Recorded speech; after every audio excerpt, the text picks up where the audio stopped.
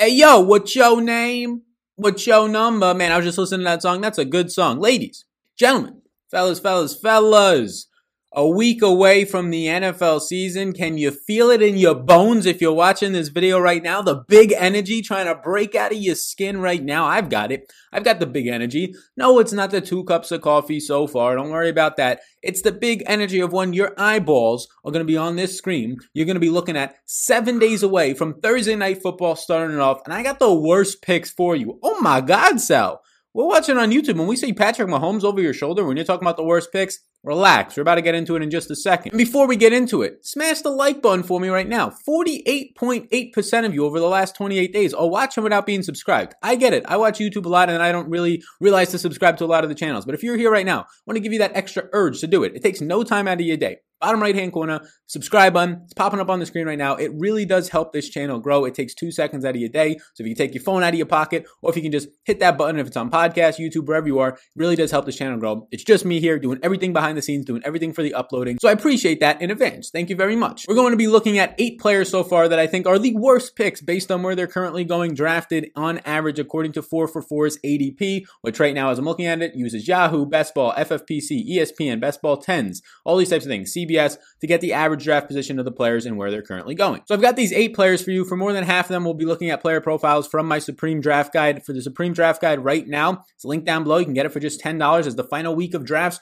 are approaching us right now. So be sure to take advantage of that offer. Thanks to Monkey Knife Fight. All of it's linked down below. Top 150 rankings, tiers, all these things are going to help you dominate your draft. 150 plus player profiles, key stats databases with models and projections and all this stuff. So be sure to check it out. It's linked down below. If you want to dominate your draft, beat your league mates, you're basically going to be bringing a gun to a knife fight if you have the Supreme Draft Guide by yours truly. Again, all the information is linked down below. So let's just start this bad boy off. Let's start off with one, Patrick Mahomes, and why I think that he is not the greatest of picks this year, and I actually think he's a bad pick this year in your drafts. And honestly, you could put Lamar Jackson in this bucket as well for most standard league drafts. Look, his ADP is 11th overall. Sal, you're crazy. There's no way people are taking Patrick Mahomes in the first round. No. This is what happens in casual leagues. If you're playing in higher stakes leagues, yeah, he's going in the second or third round. Honestly, in my opinion, still a bad pick unless it's a huge tournament and you're trying to stack players. But if you're taking him in the first round or early second round of your drafts and you're just trying to beat 10 other people, you're setting yourself up to lose. But Sal, I drafted him 2 years ago and I won my league. Yeah, you drafted him in the 12th round 2 years ago. Sal, I drafted Lamar Jackson last year and I won my league. Yeah, you drafted him in the 12th round last year. Now you got to take these guys in the first or second round. That usually doesn't pay off for you.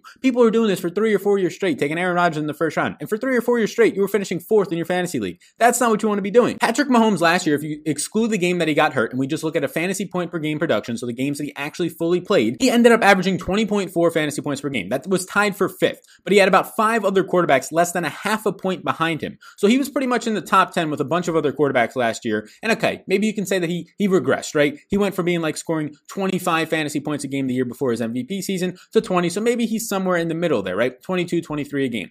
In the 10th and 12th rounds of your drafts, you could be picking up Cam Newton. You could be picking up guys like potentially Matthew Stafford. Maybe Tom Brady falls to you in your draft in that 10th to 12th round range. And they're going to be going out there and probably getting close to 20 fantasy points per game. At least one of them is. So why not for 10 rounds later, taking another guy back there when you can load up on an elite wide receiver or running back in the first 2 rounds of your draft? It is nowhere near the same thing as you drafting Lamar Jackson in the 12th round last year because you were able to grab a top running back like say a Dalvin Cook at the end of the first round last year instead of snagging Lamar Jackson or Patrick Mahomes there. Now look, he's going like 22nd overall in some of the actual money leagues right now, but that's still a second round pick. I don't want Patrick Mahomes there. It's nothing about the talent. We obviously know how good this guy is. He's my number 1 overall quarterback right now in fantasy rankings, but I'm not taking him until 50th overall. I'm not touching a quarterback in the top 50 picks is what that pretty much means because I think late round quarterbacks is the way to go. If you're snagging there and you're sitting there and you're like, damn, I just took Patrick Mahomes at 11th or 12th or 13th overall and I got 2 picks back to back, I'm feeling real good. If it's not a big tournament, if you're not trying to win a huge tournament and you're stacking the Chiefs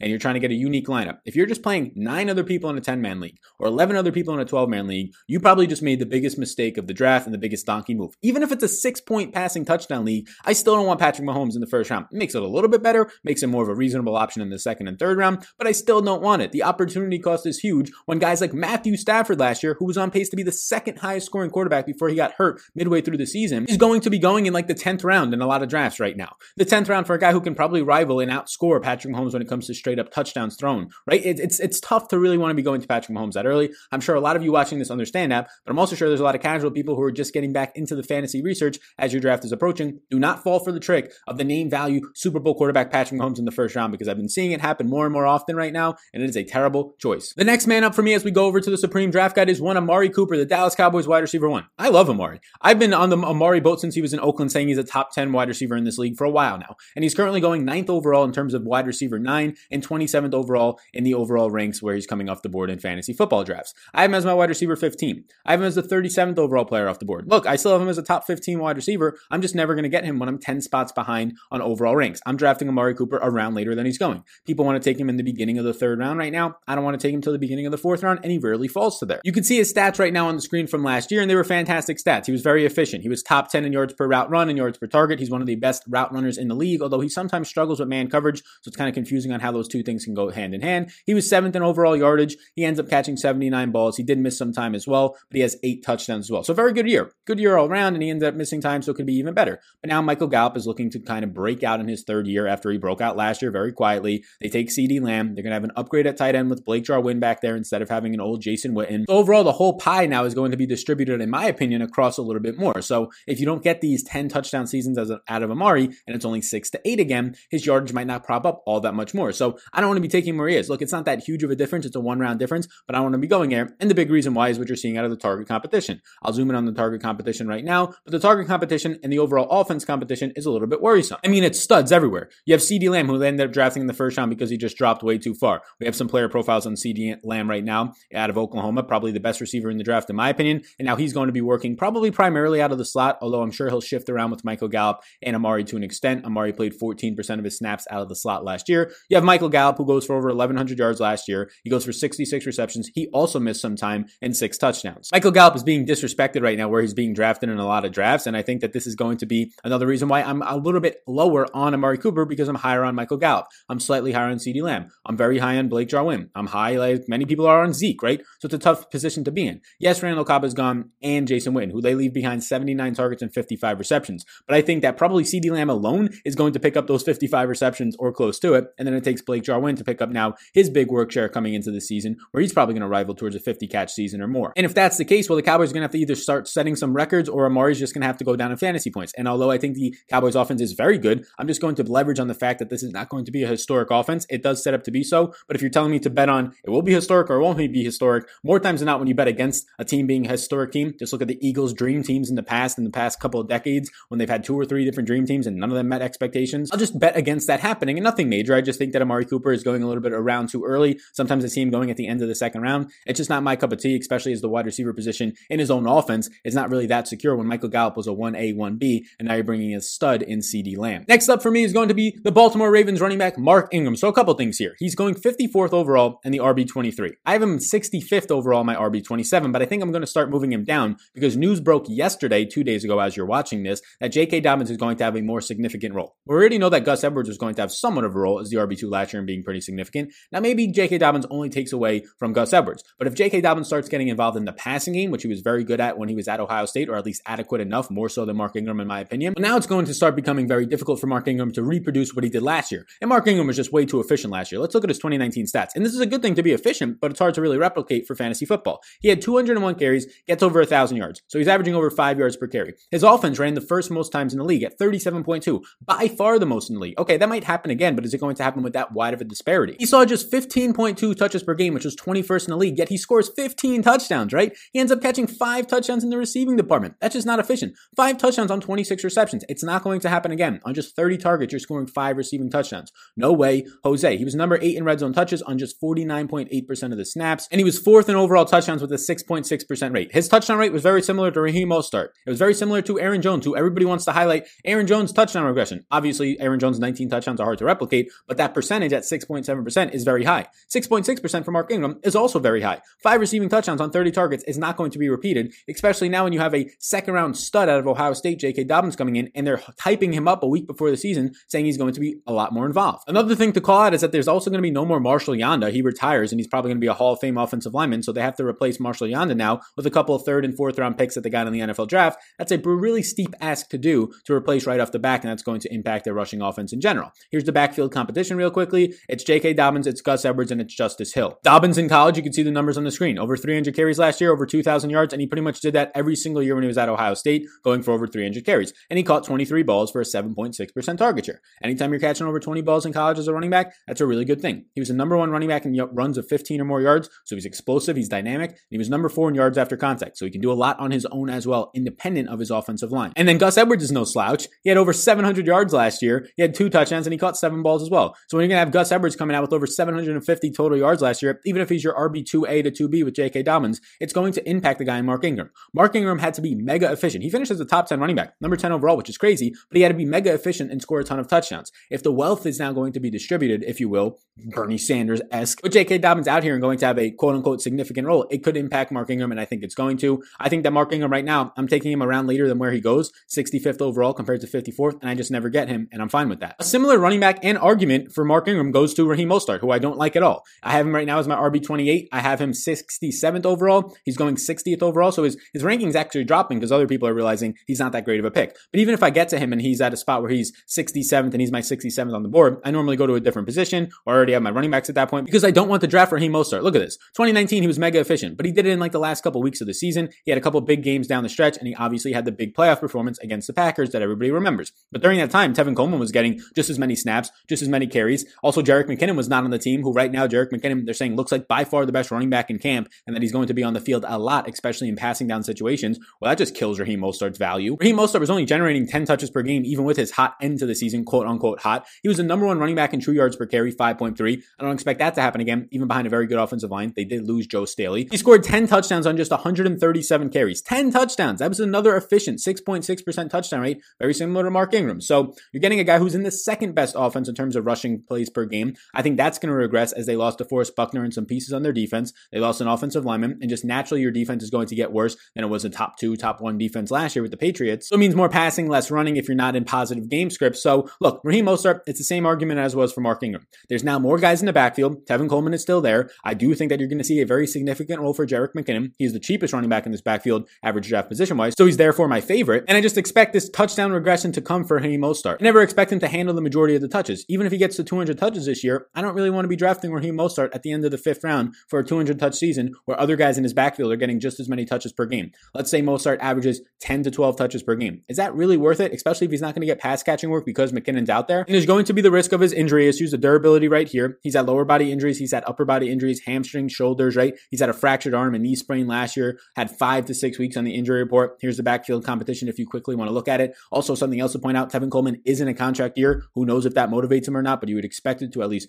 potentially motivate him. And I haven't even started to talk about Jeff Wilson, who was vulturing touchdowns at points last year and the year before that for the San Francisco 49ers team. I do not want Mark Ingram. I do not want Raheem Mostert. They both don't look like great options for me. If you're drafting them as your RB1 or RB2s, you probably messed up somewhere earlier on, or you should have just waited a little bit later. Next up is going to be tight end Hunter Henry. Look, tight ends I don't want to be drafting unless you really like Travis Kelce or Mark Andrews or Ertz drops a little bit, then sure, take them. I normally just wait until the 10th round and get 2 stud tight ends that I think have the upside of being just as good as anybody else at the tight end position, but you're getting them so much later. And for some reason, people still like Hunter Henry. I don't get it. Hunter Henry, here's the stats last year. And right now he's going as the 72nd overall player in the tight end 7. He's my tight end 12. So he's not even a top 10 tight end for me. And I have him 104th overall. So I'm almost 30 picks away from consensus. I think you should be taking Hunter Henry about 3 rounds later than when he's currently going. That's crazy. Look, he was good last year, but he was playing with a quarterback who's notorious for checking it down to the running backs and throwing to his tight ends in Phillip Rivers. Now you get a mobile quarterback to start the year and or at some point transitioning to a rookie in Justin Herbert. It's going to be a rocky season for a lot of these Chargers players, and it's going to be even worse for Hunter Henry, a guy who had a very strong connection with Phillip Rivers. You can see all the places where he ranked last year. He was number 5 in route participation. He was pretty much a top 10 tight end in every single area,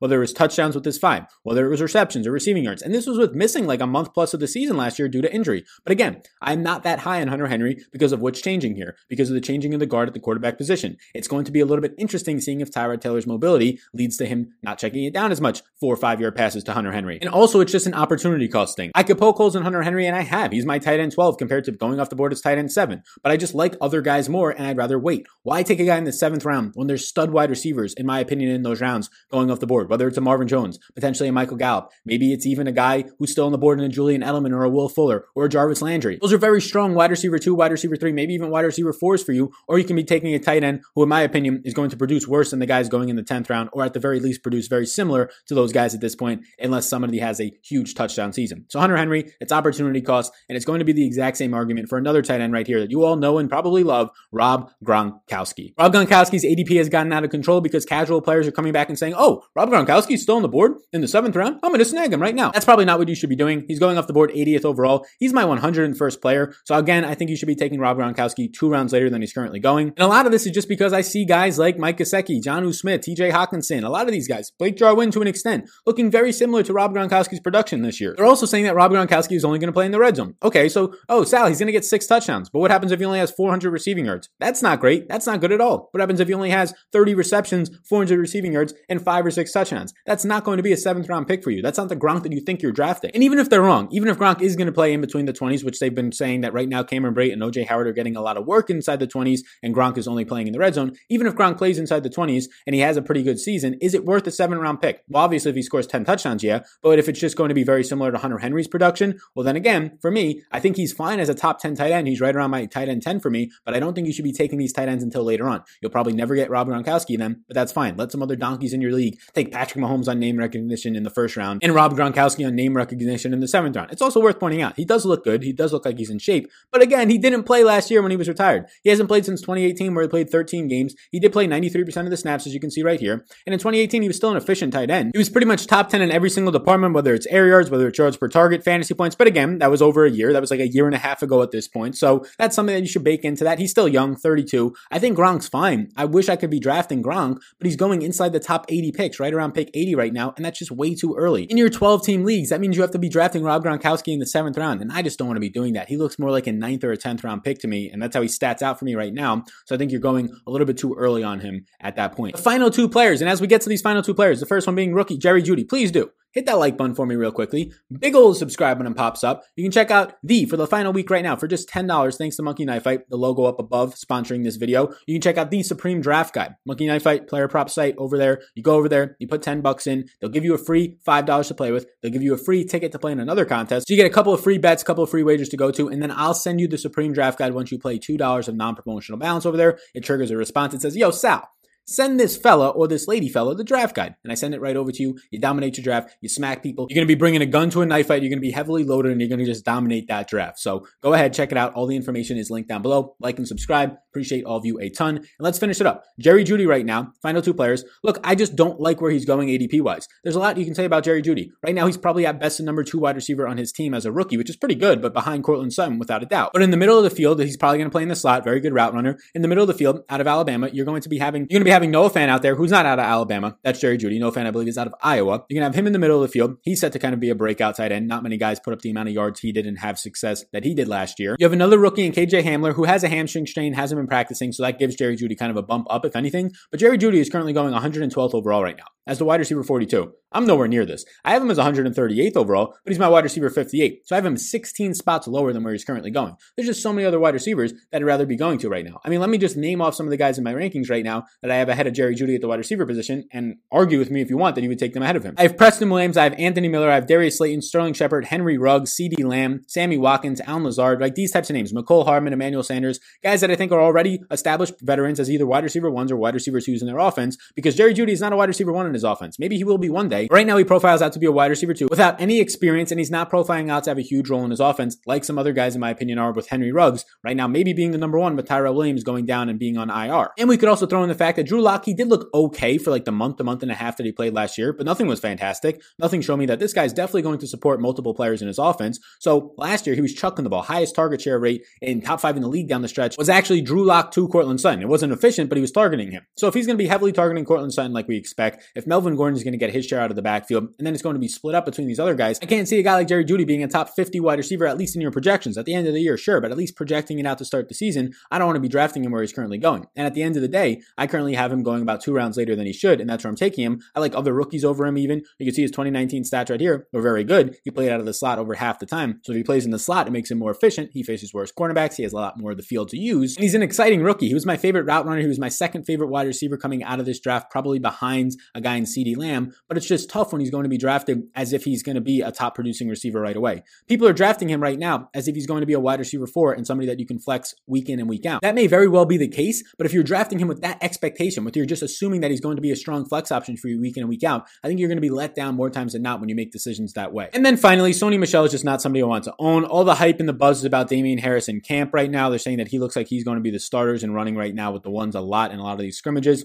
Sony Michel is going as the RB43. He's my RB56. He's going 122nd overall. He's not even in my top 150. Look, this guy got hurt down the stretch in Georgia, and he hasn't been the same once he's come to the NFL. Dealt with some injuries in the NFL as well, but he has not been a pass catcher. They don't even use him around the red zone as much as they probably should, giving guys like Brandon Bolden, a special teams captain, some red zone touchdowns last year over Sony Michel and making people tilt their faces off. And now since you have James White out there as an established guy who's going to be catching the ball on passing down situations, since you have Damien Harris who seems like he's going to be coming in out of Alabama, second round pick, and Cam Newton in the red zone who is definitely going to vulture some touchdowns, more so than Tom Brady did on his one-line goal line sneaks, right? Cam Newton's going to be running it in from 3 or 4 yards down, a la Josh Allen last year. And now Sony Michel comes in with injuries. He seems like he's going to be starting off week 1, but there's still uncertainty around that. And he seems like he's going to be like maybe the RB3 in this offense behind James White and behind Damien Harris when it comes to fantasy football. So there's no reason you should be taking him in your top 150 picks. There's no reason that he should be going as early as he is as like a 12th or 13th round pick right now. I don't like that. If you're taking Sony Michel, you might as well just be taking any other team's third string running back that doesn't have passing down responsibilities. But that's it. I don't want to spend any more time on Sony Michel because I feel dirty saying it. I feel like I got to go brush my teeth and mouthwash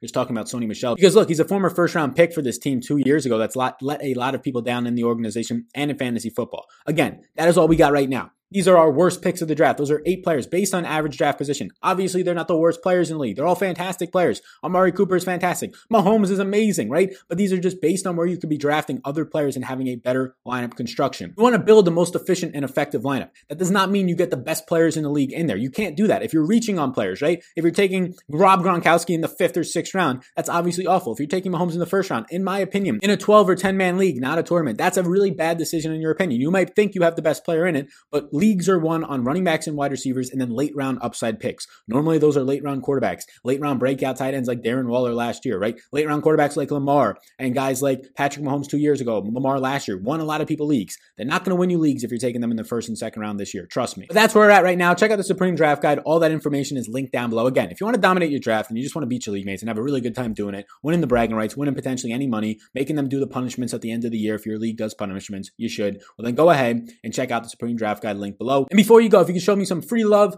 like button real quick, big subscribe button pops up, takes 2 seconds of your time. Come on, take those 2 seconds and show some appreciation if you're all the way down here. Bottom right hand corner, you all rock. Peace out, gang. Appreciate you all.